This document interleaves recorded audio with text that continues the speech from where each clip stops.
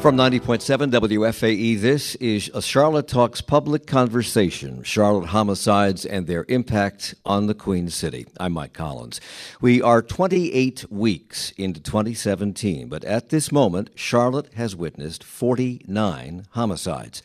That puts us on track to reach 95 murders this year, a third more than the 67 the city saw last year. Because there have been so many, almost 2 a week, the constant barrage of news stories may concern you, but also numb you to this alarming trend.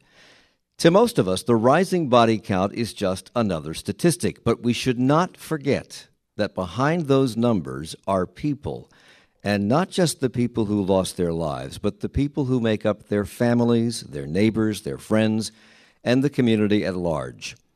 Patrice Warren once saw those numbers and was concerned, but nothing more, until the numbers became personal when her brother was killed on January 4th. What I really want the community to know is that I feel like I've been guilty. And the one thing that I've been guilty of is not getting involved until it affected me. January 2nd. Nathaniel Jose Rodriguez. January 3rd. Anthony Lee Frazier and Shanika Simpson. January 4th. Jabari Stewart. January 12th. Massaquoi Cote. Milton Ricardo Graham. January 13th. Thomas Lewis Betty Jr. January 19th. Majestic Kincaid Bush. January 26th. Stephen Gregory White. February 14th. David Byron Eady. February 15th. Walter Scott Jr.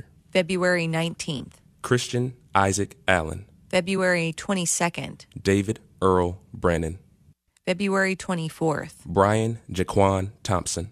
March 14th. Germany Joaquin Byers. March 16th. Ferelian Perdomo. March 17th. Yesenia Elena McMillan. DeAndre Terrell Olson. March 21st. Carson David Christian Jr. March 22nd. Tyshad Nikese Brown. March 24th. Michael Xavier Morris. March 28th. Lamon Moore. April 1st. Jarrell Grace. April 2nd. Ruby and Curtis Atkinson. April 5th. Jennifer Renee Smith and Kevin Marquise. April 10th. Marcella Leitner Thrash. April 26th. Michael Anthony Barnwell. May 3rd. Tierra Clark. May 16th. Keith Lawrence Ross. May 25th. Marlo Jonas Medina Chavez. May 26th. Julian Ray Williams. May 27th. Anderson David Biggers. May 29th. Bobby Edward Wesley Jr. and Davion Antonio Andrews. June 3rd. Archie McGill. June 4th. Lucas Lorenzo Baldwin. June 5th. William Weddington and Aiden Blackman. June 12th. Cornell Lamarche Bridges. June 15th. Cornelius Drayton. June 18th. Zachary Joseph Finch. June 20th. David Sean Lindsay and Sanchez McClure. June 24th. Jared Chapman. July 2nd. Nelson Bismar Sosa. July 3rd. Tommy Jared Maddox. Harold Rudolph Jones. On the radio, that may sound like a list of dates and names, but here at Friendship Missionary Baptist Church, where this public conversation is taking place, or to those watching us on Facebook Live, we saw the faces of the people to whom those names belonged: men, women, children, black, white, Latino.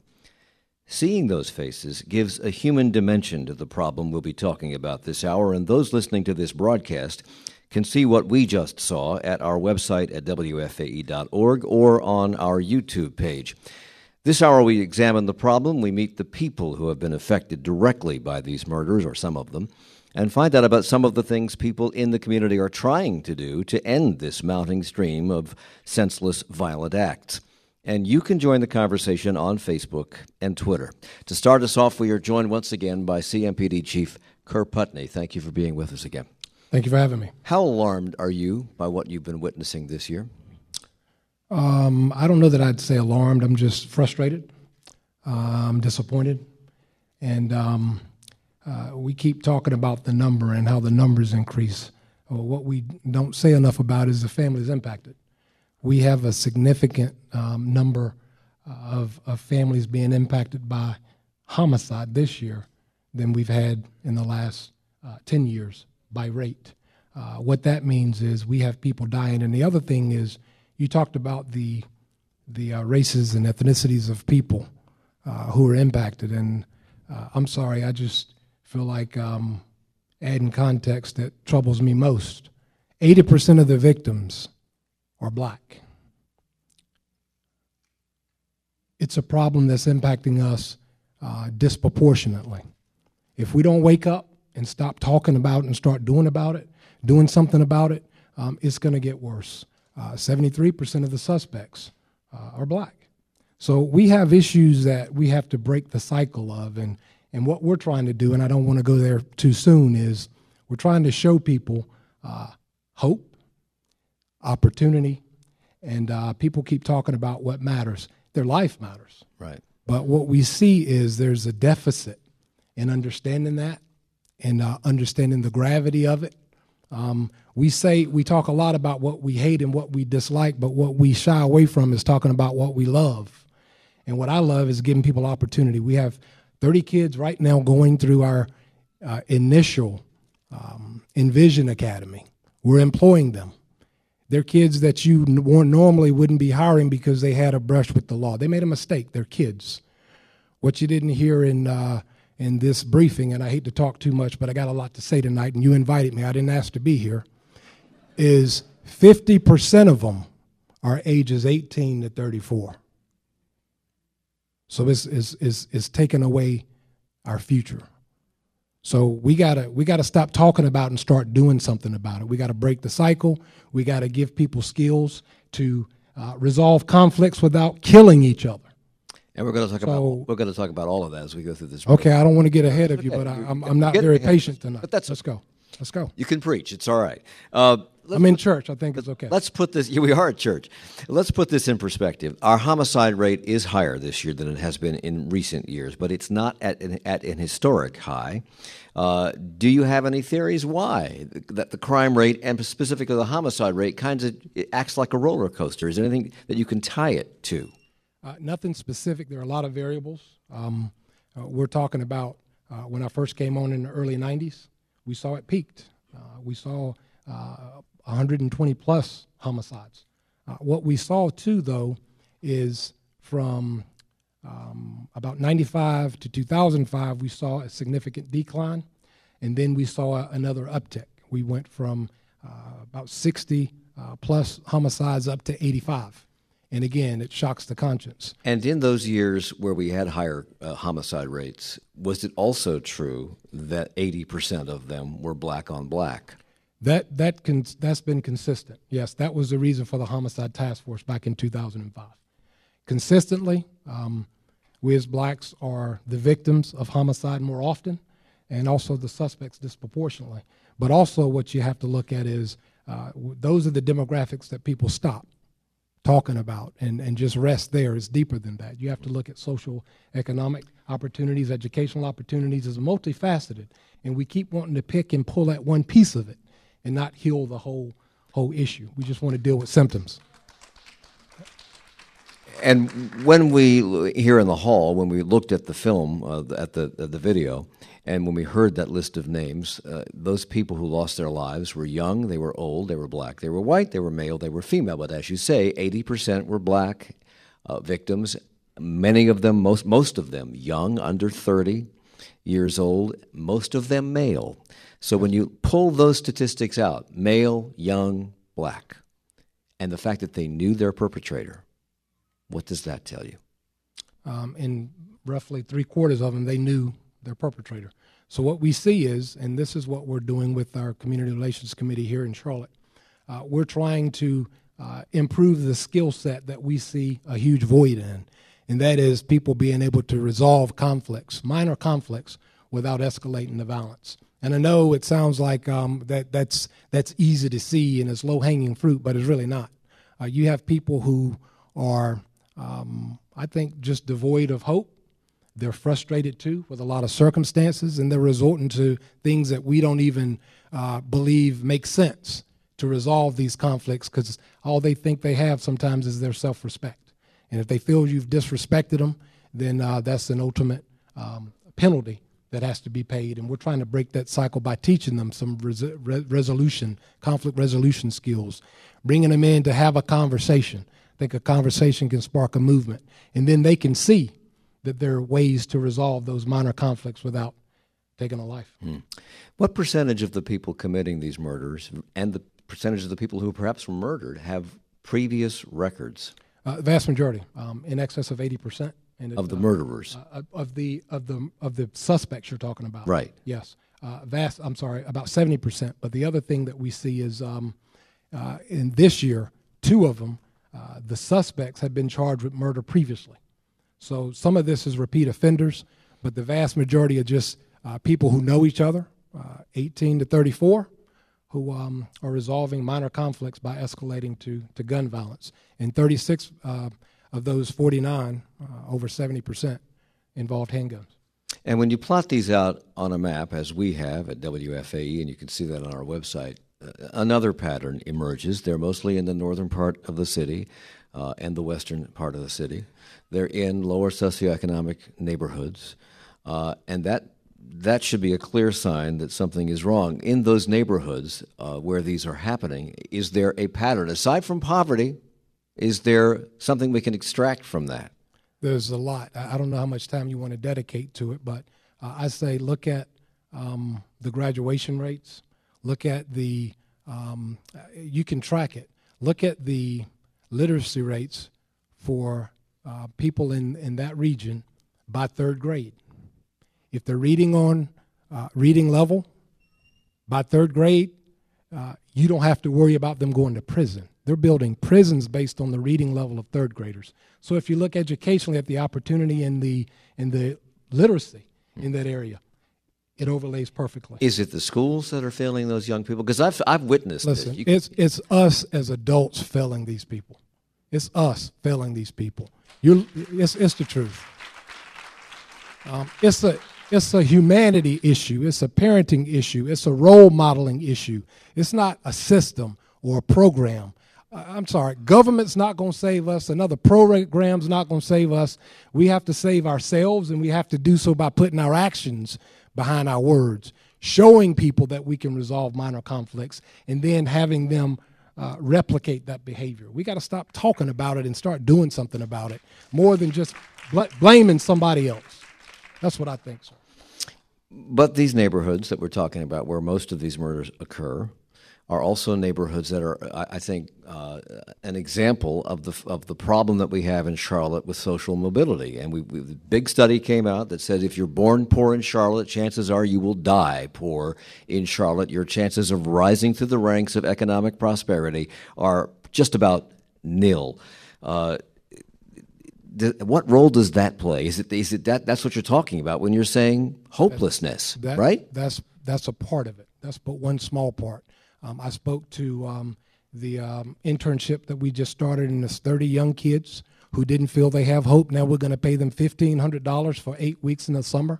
It equates to $15 an hour. So when we get to where it's not a livable wage, we send them home because we're trying to teach them their value, their worth. You don't trade your time for less than what it takes to survive on.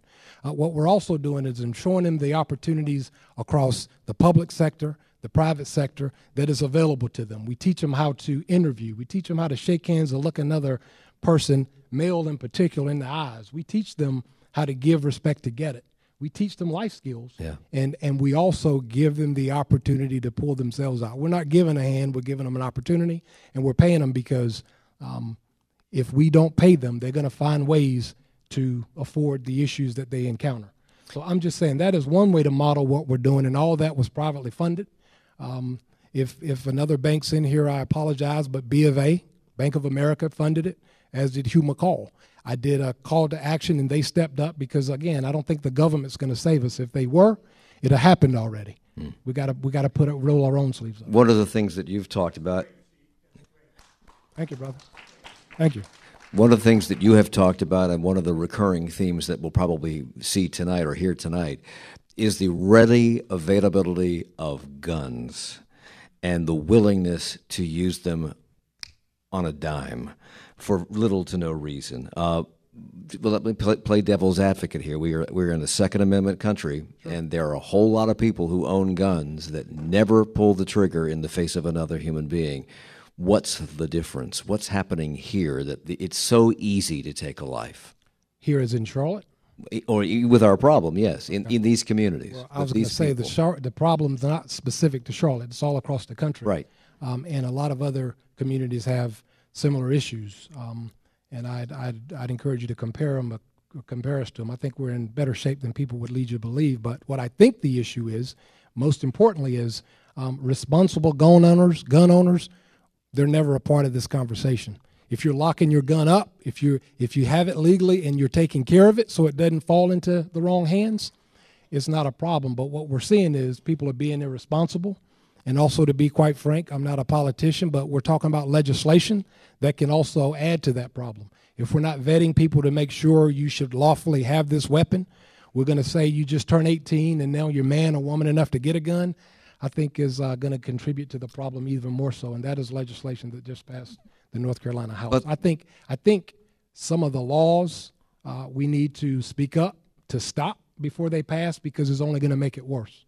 But the legal ownership of guns doesn't seem to be the problem. It seems to be the illegal ownership of guns. I think the irresponsible legal ownership and the illegal ownership, and they go hand in hand. If you legally have a gun and leave it where I can steal it, then you're just as guilty as contributing as anybody else.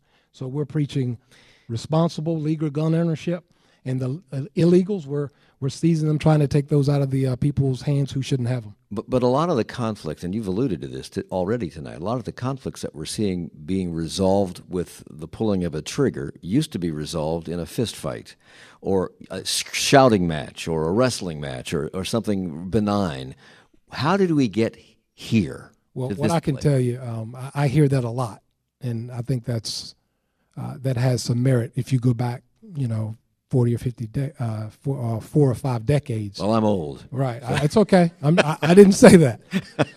I'm old, too, and this job is in dog years, trust me.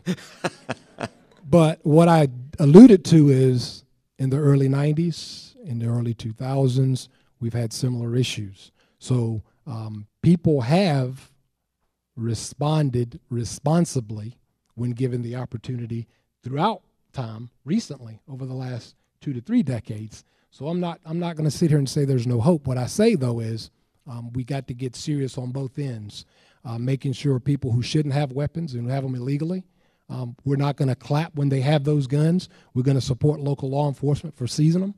And the other thing is those people who are irresponsible legal gun owners, there should be a consequence for them as well.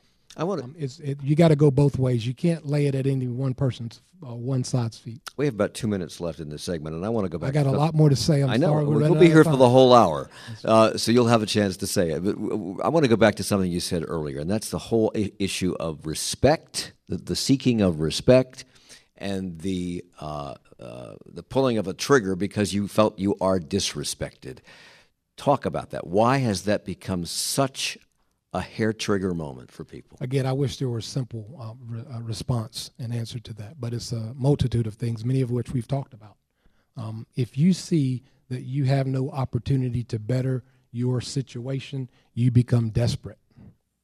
Hopelessness is one of the worst things you can bestow upon a kid, and it's the truth. And what we're seeing is we're putting people in that kind of position. Kids they don't ask to be born in a certain situation, but here they are. What we have to do as a community is rally around all kids, especially the 18 to 34-year-olds who are losing their lives like you wouldn't believe. It's almost like we would be at war on a specific demographic. We have to, as a community, say, your life matters, we care about you, and here's how we show you. We're going to give you an opportunity to have an internship, even if you've made that first mistake. By his grace, we all are in different positions as we sit here. Let's not sit here just in judgment. Let's reach out and help some of these people who need the help most. Let's give them that opportunity. CMPD Chief Kerr Putney, who will be with us for the entire hour as this public conversation on the homicide count in Charlotte continues. We're broadcasting live from Friendship Missionary Baptist Church. When we come back from the break, we will be talking about two people who have been directly affected by all of this. It's WFAE's Charlotte Talks. Our Charlotte Talks public conversation on homicide and its impact on our city continues from Friendship Missionary Baptist Church and on WFAE. I'm Mike Collins. At the beginning of this program, I mentioned that the steady stream of homicides can numb us to the rising tide of tragedy. But what makes these murders tragic is that they are not statistics. They are people who lost their lives and people who lost loved ones. Earlier, we heard the voice of Patrice Warren, whose brother Jabari Stewart was the fourth person to be murdered in Charlotte in 2017. WFAE reporter Sarah D'Elia has been working to frame all of this in a human context through a series of reports, and she spoke with Patrice and her husband Anthony Warren about their loss. Jabari was Patrice's younger brother. He introduced her to her husband, Anthony. And while he was alive, Jabari acted as a sounding board for Anthony. The story of their loss is a perfect example of the impact these killings have. I relocated here because he was here, and to be near him. And so that also puts in my mind, do I stay here now? There are memories here, but I believe because there is no closure, it's hard for me to enjoy the memories. Instead, I'm kind of dreadful to go into areas and places here in Charlotte that I've been because it's so painful. The wound is still open. We're here, but we aren't here. You know what I mean? That's like all that I was doing as far as working in the community, all the things that I wanted to do and all the desires that I had, it's empty. It's just, so I don't feel as connected because Jabari isn't here. And we're just in a place now where I want to leave, my wife wants to leave, but we also want to be here because we want to find out what happened. And I know the family needs to be present once they find out what happens, once they start going to court, because we want justice. And we want to be there, and we want to let, the district attorney know, and all the people, the judges and everybody know that Jabari had family and he was a great man. Most of the family members of other homicide victims would say similar things about their loved ones and about how loss has affected those around them. Judy Williams knows this all too well. She lost a loved one who died at the hands of a serial killer. To deal with that tragedy and to help others in similar situations, she co-founded Mothers of Murdered Offspring in 1993, and we welcome you back to the program. Thanks for being here. Thank you. On June 20th, David Lindsay, a popular figure in the community and a barber at the No Grease Barber Shop, was murdered. His friend and associate, Damian Johnson, the co-owner of No Grease Barber Shop, is also with us now. Thank you for being here. Thank you. And as I said, CMPD Chief Kerr Putney is lingering here to be with us for the rest of the show. Still hovering. Yeah. What you hear in Patrice and Anthony Warren's story is the ripple effect, just the beginning of a ripple effect of the loss of a human being through murder. And Judy, you've worked with far too many people who have been impacted by this and who have experienced this kind of loss. What does the toll take on them immediately and over time? Immediately, families go through shock. I mean, I don't think people who pull the trigger of a gun realize what they are getting ready to do to a whole family. It's disbelief. They have to kick their life into gear that they never thought they would. They have to grieve while they make funeral arrangements. They have to somehow pick themselves up and continue on in a life that's completely different now. It will never be the same again, not ever. They're struggling to find a new normal, if that's even possible. Some people don't find it. Some people have nervous breakdowns. Some just die from the grief eventually. And then for those who don't even know who committed the act, it's like a double trauma, because now they have to walk through the streets and wonder, did that person do it? Did you do it? Did you do it? Are you the one? I mean, that's a crazy life to live. And that's what families are going through. And it's not just the immediate family. It's the work family. It is the neighborhood family, people who live in the area who knew them. It's the church family who has to deal with It's everybody involved. I mean, there is no way that it doesn't touch. In fact, it touched people who may not even know them, because we've had candlelight services where people just happened by because they saw the candles. And they're affected because they realize, hey, something is going on here that these people are hurting. There's pain here. A lot of tears. David Lindsay wasn't part of your immediate family, but he was part of your family, your work family. Absolutely. Are you going through this? It only happened on June 20th. Yeah. So we've known Dave since he was 18 years old. He died right before his 30th birthday. So we were part of his development as a young man. He went to our barber school and won a scholarship to go to barber school, and from then on he became a very successful barber and very talented. I think you described him as a genius when it comes to cutting hair. A genius when it came to the art of barbering. He was just one of those main figures in the industry that people in the country had known about. Mm-hmm. So he was like a little brother to us. So we watched him develop as a young man. He was family to us. For people in these communities where this seems to happen on an all too often basis, this is not news to them. Everything that the two of you have just said, people have lived through, they have experienced. Why isn't that having an impact? I mean, if you live in an area where people are shooting other people regularly, and you're seeing what this does to people, why isn't that acting as a deterrent of some sort? Judy, and then Chief. Because you don't really get involved in it until it happens to you. Once it happens to you, it takes on an entirely different feeling, a different everything. Because I know when we started back in '93, I was sitting at home watching the homicides occur, one after another. 1992, 101 homicides. 1991, 99 homicides. We were living through this, but yet it didn't get our attention until it was my Shauna. It was my goddaughter. Then it got my attention. Yeah. And then you go, how could this happen? How could this happen? This doesn't happen in my family. Oh, yeah, it can happen in your family. And eventually it will touch everybody's family if we don't get involved. And all over the country, and you alluded to this in the last segment, Chief, all over the country, this is principally black on black. This is like self-imposed genocide. Well, what I'll say strong word. It is a strong word because we're acting like a lot of systems haven't failed black people in particular throughout.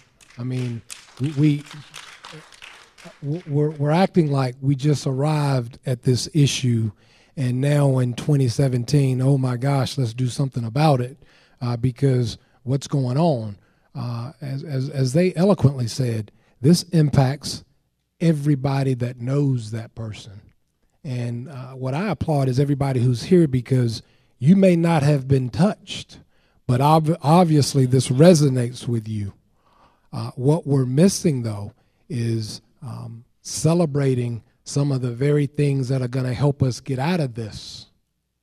And that is the positive things that are going on in Charlotte that nobody really is talking about.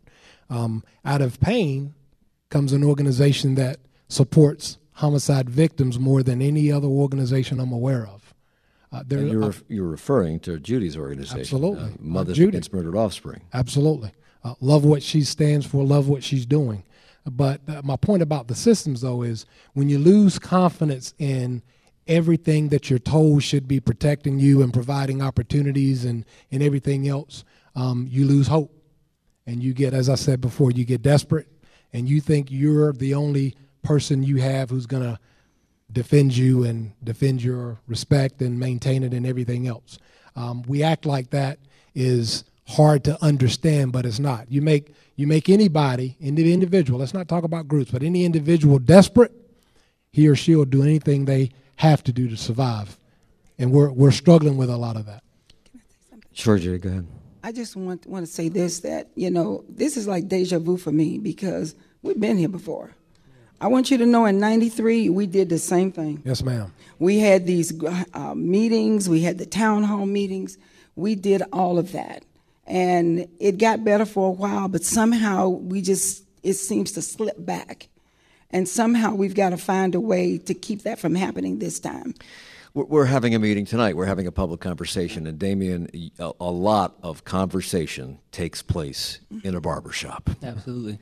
So I'd like to know, prior to this incident that involved your barbershop, what kind of conversations were going on in those chairs about the problem we're talking about tonight? So as a black man, being 44 years old, this is nothing new.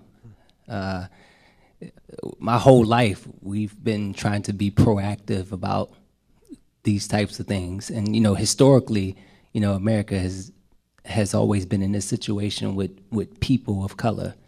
And, it was lynching at one point. And, I'm sure we had these type of rallies around lynching at a time. So to me, it's a system that has been, designed at some point in America that put us in this place. And if we don't come up with a system to change that, then we'll be talking about this 10 years from now. So, we have to be strategic and just as systematic as the system that got us here to change this. So be specific about the system that got us here. You mentioned it. The chief mentioned it. Talk about the system. Let's bring it into the light. Well, in the barbershop, we always talk about the man, how the man got us here. And in some cases, I understand, from if you're born, like the chief said, you can't choose where you was born, how you was born, the system. But, the challenges that the average, specifically I'm talking about black men, the challenge that they have is mounted up way above the average. The black man is probably the most misunderstood human being on the planet. He has every set of challenges that you could possibly think of. And I don't say that because I'm black. I talk to black men. I'm like, well, you got some challenges. And so it's something that, we deal with as a people. And if we don't, systematically, if the government or if the powers that be don't come and sit at the table with us and help us genuinely solve the problem, then either A, get out my way, or, help me. Mm-hmm. That's right. Judy, you've called for tougher laws because you say a lot of the people committing these murderers, and we've already talked about this too, are repeat offenders. If that's true, and that a lot of these perpetrators have lengthy rap sheets, do you agree, Chief Putney, that we should have tougher laws? I believe we should use the ones that we already have. Yeah. Seriously, I can't say this enough. We keep acting like one of these conversations is going to be the little nugget that we missed. They don't exist. What we need to be doing is modeling what we want our kids to emulate. And I can tell you, we act like this is insurmountable because, you can sell papers and have more listeners, but it is not. It is a lot of heavy lifting. And here's the other thing. This is tough. We're going to have people who have a lot of influence give up some of this authority and power and allow some people who don't to have a seat at the table, as the brother said. And that's simple. I'm not asking you to tutor or spend time with kids that you're afraid of. What I am asking you to do is fund those who are willing to do the work, to do it for the people that you might be afraid of. I'm not going to say, come by y'all and let's overcome everything. What I'm going to say is, if you have financial means, support the work that needs to be done that changes these outcomes. And then you get out of the way and shut your mouth. And let those of us who are willing to change outcomes do so. If all you can contribute is your money, do so. I don't need your opinion, though, but give us the money to make things happen. For the benefit of people I'll be listening. This specific. I had the same conversation with people talking about, Chief, what are we going to do to prevent more riots in Charlotte? I said, I'm in a bank. Give people opportunities to have jobs that you normally wouldn't hire. And they did. And so the first 30 are going through right now, who are getting the opportunity that they otherwise never would have had. I don't want to keep talking about banning a box. I want to get rid of that box. But my point is, everybody has a role to play. Yes. And I'm saying you don't have to be intimate if it scares you. If you have financial means, give it to the people who need to do the work on the ground. Everybody can't handle that. Stay in your lane and do your role.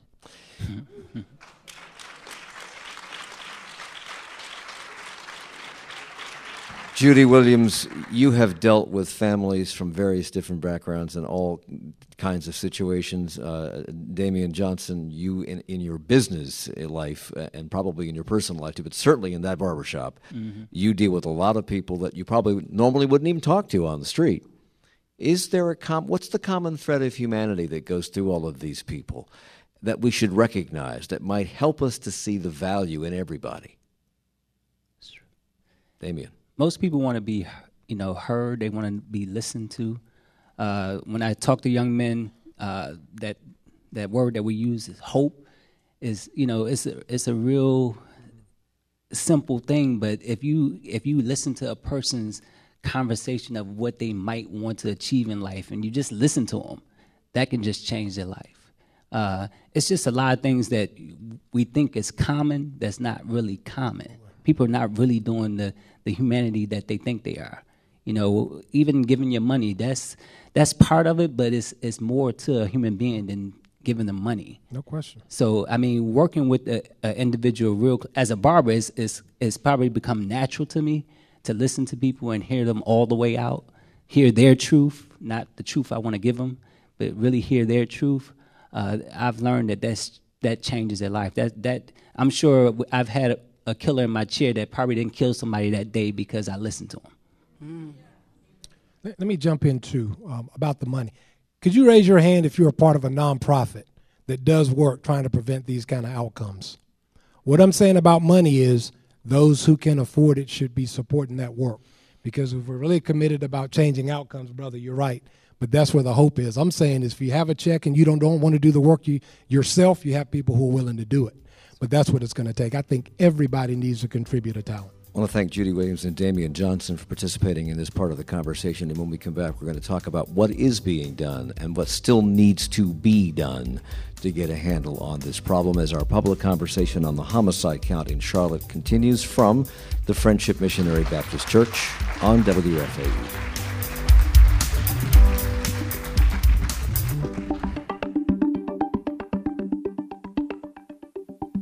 Our Charlotte Talks public conversation on homicide and its impact on our city continues from Friendship Missionary Baptist Church on Charlotte Talks on 90.7 WFAE. I'm Mike Collins. So Charlotte's homicide count continues to rise. The impact is rippling through the community, and the causes are a bit blurry. No one knows exactly why there is an ebb and flow to this kind of violence, but one thing is clear. Disputes that used to be settled with a shouting match or perhaps a fistfight are now being rashly settled, and permanently so, with guns.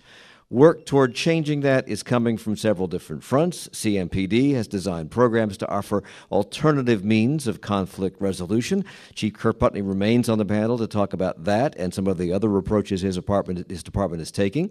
Gemini Boyd has been on both sides of this. He was sentenced at age 16 for his role in a 1990 shooting and served time for that involvement. Today, he is a community activist and founder of Project BOLT, which is an acronym for Building Outstanding Lives Together. That's a youth intervention foundation. Thank you for being here. Yes, thank you. And Julie Eiselt is a member of Charlotte City Council. Welcome back to the program. Thanks, Mike. Before we talk about efforts in the community to reverse the rising homicide trend, let's talk about the use of deadly force for just a second. Most of these murders are committed using guns, and guns have an instant devastating and sometimes everlasting effect. You were, Gemini, involved as a kid in such a situation, and one of the problems here, it seems to me, is that perpetrators don't really consider what happens beyond the moment that they pull the trigger. Aside from incarceration, do people who pull the trigger feel the impact of what they've done?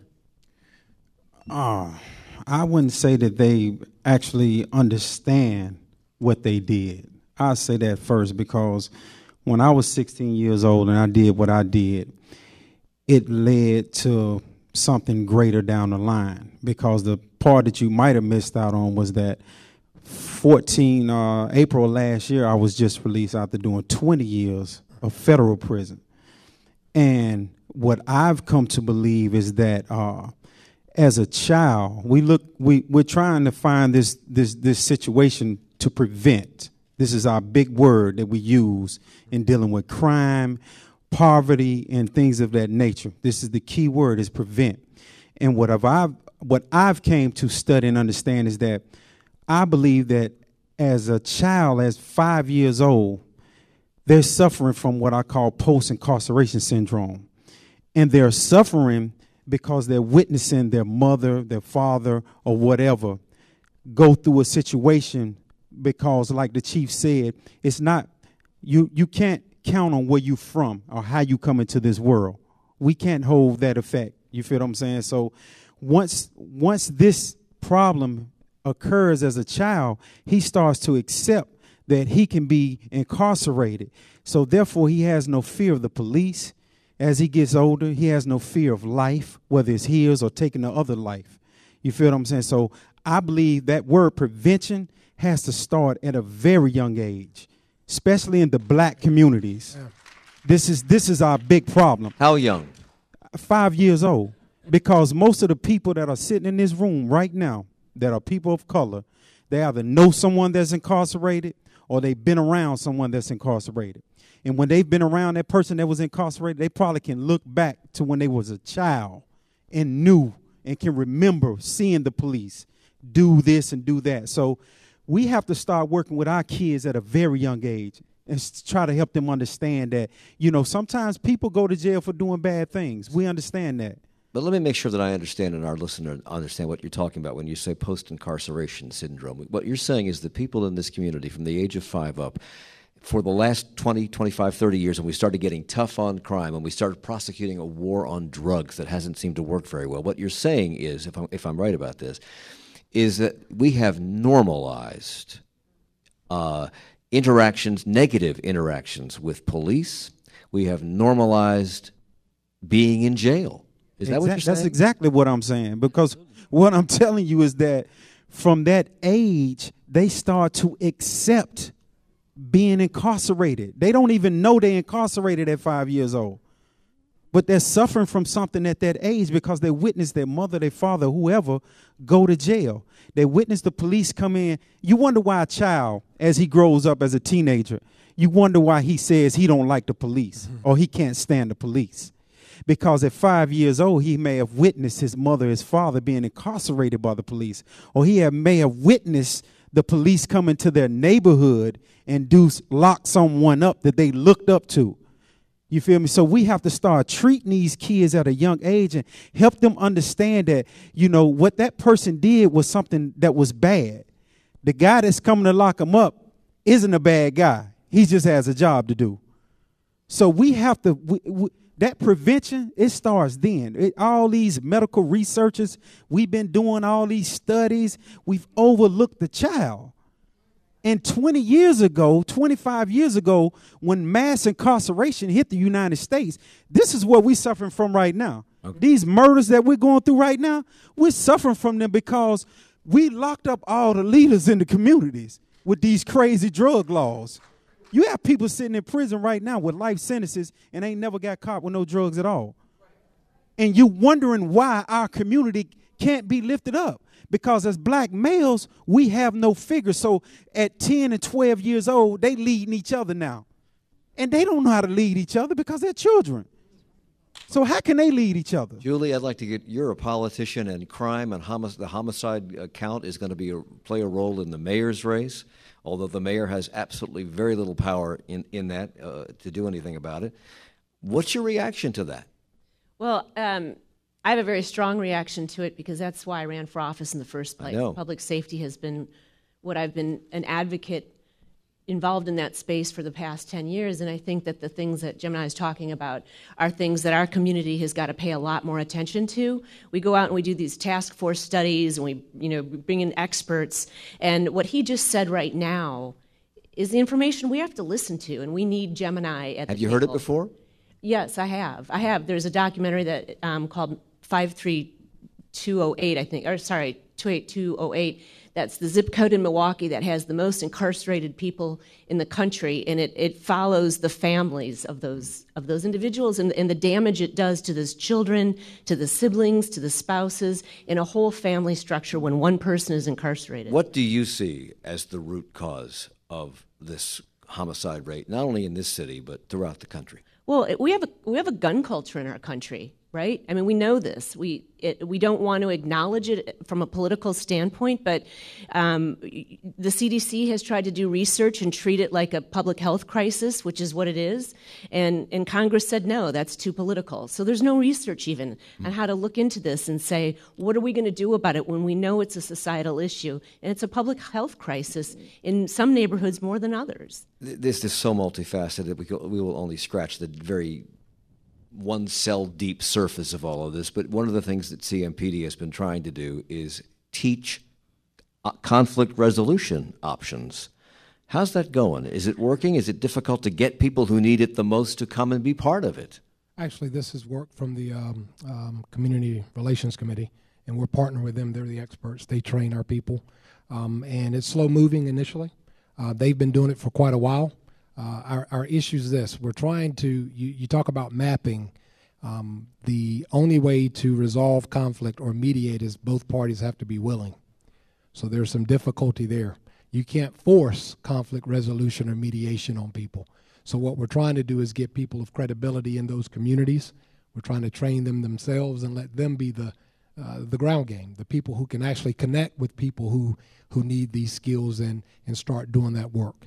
We're starting that, and we've mapped too, but ultimately what we're looking at is areas that we have a lot of role models who say, I want to help heal my neighborhood.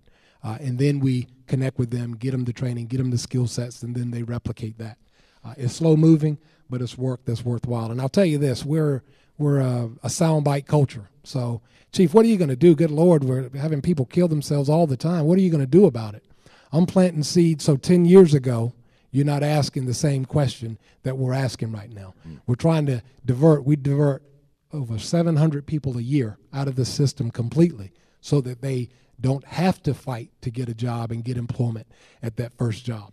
So those are things that we're trying to do. That's how we're trying to approach it, and it's slow moving. This term that you used, Gemini, a few seconds ago, post-incarceration syndrome, is something that most of our listeners have probably never heard. When you begin to explain out what you did, they've probably seen a documentary about it, but most of them have never heard it. Let me quote back to you some of the other things that you have said that they probably haven't heard. And you said this a second ago, that a lot of these people have no fear of the law, no respect for themselves or others.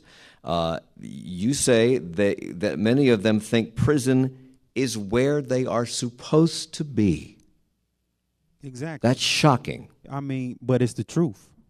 It's shocking to you, but it's the truth. Because I witness it every day. And I did 20 years in federal prison. And as I started doing time in federal prison, they were getting younger and younger. So me and some other guys would just do our own personal survey. And we would ask them, like, what caused this for you to want to follow in someone's footsteps? And most of them would say, well, my uncle, my father, he was incarcerated. So as a child, and this is the key, not only is that child incarcerated, but whoever is doing time with the individual that's incarcerated is incarcerated. Because they feel all the pain that this person is going through. So we have no one for these kids right now. We have no one for these kids, and you expect something. You expect us to walk over there and turn that light switch on and off right now, think like that's the cure of all what's going on. But the root of our problems start with the babies. We have to do, as a community, as a society, as in a whole, we have to do something for our kids at a younger age. We have to recognize, and we have to know, like Chief said, they know about how the prisons they're going to build from the reading grade level that a child is on. That's deep. When a child is hauled away in handcuffs because of something they have allegedly done, and that becomes a badge of honor, that means that crime has no shame attached to it. What's your reaction to that, Julie? How does the city, any city, fight that? So I think Ms. Williams and Chief alluded to this before. We've been here before. We've seen this. We did a homicide task force in 2005 and a criminal justice task force in 2008. And most recently, I've looked at the recommendations to see what did we do? What did we do from these recommendations? And a lot of them we haven't addressed. And one of them was getting involved early with the schools and teach these things in the schools. And one of them, frankly, is that the city and the county have got to work better with the state as well, but that's a little trickier because it's a siloed system. The police fall under the city, the jails and the sheriff fall under the county, and the court system falls at the state level. And it's all siloed, and we're not working well together. And the state has cut millions of dollars in the past decade for things like family courts and drug courts and interventions that are proven to work, to keep people out of the system in the first place and to deal with the chaos that's going on in some of these neighborhoods and some of these families that now we expect the police to solve. The city council, 60% of our general fund goes to public safety. That's police and fire. But that is most of what we do. These past 2 years, and I see some of my colleagues here, we unanimously funded the request that the police chief asked for in terms of officers, but that goes back to 2008 for the resources he needed back in 2008. Right. So this goes beyond police officers and cars and the tools that they need. This goes beyond our public health system, our mental health system, our court system, and we've got to figure out how to get out of these silos and work better together as a system to keep people out of the system in the first place and get them the help they need. Because even though CMPD has programs and the city has programs, Gemini, you say that we have nothing to offer these young people to keep them from going down a bad road and that there isn't enough support from the city. So what kinds of program support, etc., do we need? Well, I feel as though one of our main things that we need is individuals when they're being released that society probably doesn't know is that over 80% of the people that are incarcerated right now shall one day come back into our community. Mm-hmm. Yeah. And once they're released, this is a key vital point, because once they're released, they have nothing. They have nothing, nowhere to go, nothing to do. So like the chief said, they start resorting back to means of getting money or doing things like this. Not that they want to, but because of that little box that's on the application, same thing that I'm going through right now today. Daily, I go through it, trying to find a decent job to take care of my own family. But I just refuse to go back to anything that I was doing. So but everybody don't think like me. So we have to find something when these individuals are released, because they have nothing while they're incarcerated. There is nothing in there. When I tell you nothing, I mean nothing for his rehabilitation. So once they're released, if we can have some type of programs for them once they're released to help them transition back into society, you would be surprised the impact that it would have on our younger kids that are looking up to these individuals as they're being released. Because this is one of the problems that we don't have. You want prevention?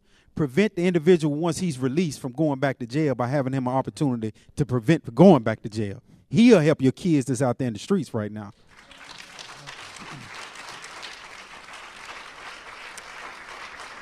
So, Julie, we have 20 seconds. But is there political will for any of this, or are you in the tiny minority? I don't think there's unified political will. I don't see the city, county, state working together. And in fact, I see a lot of the levels of government working against each other.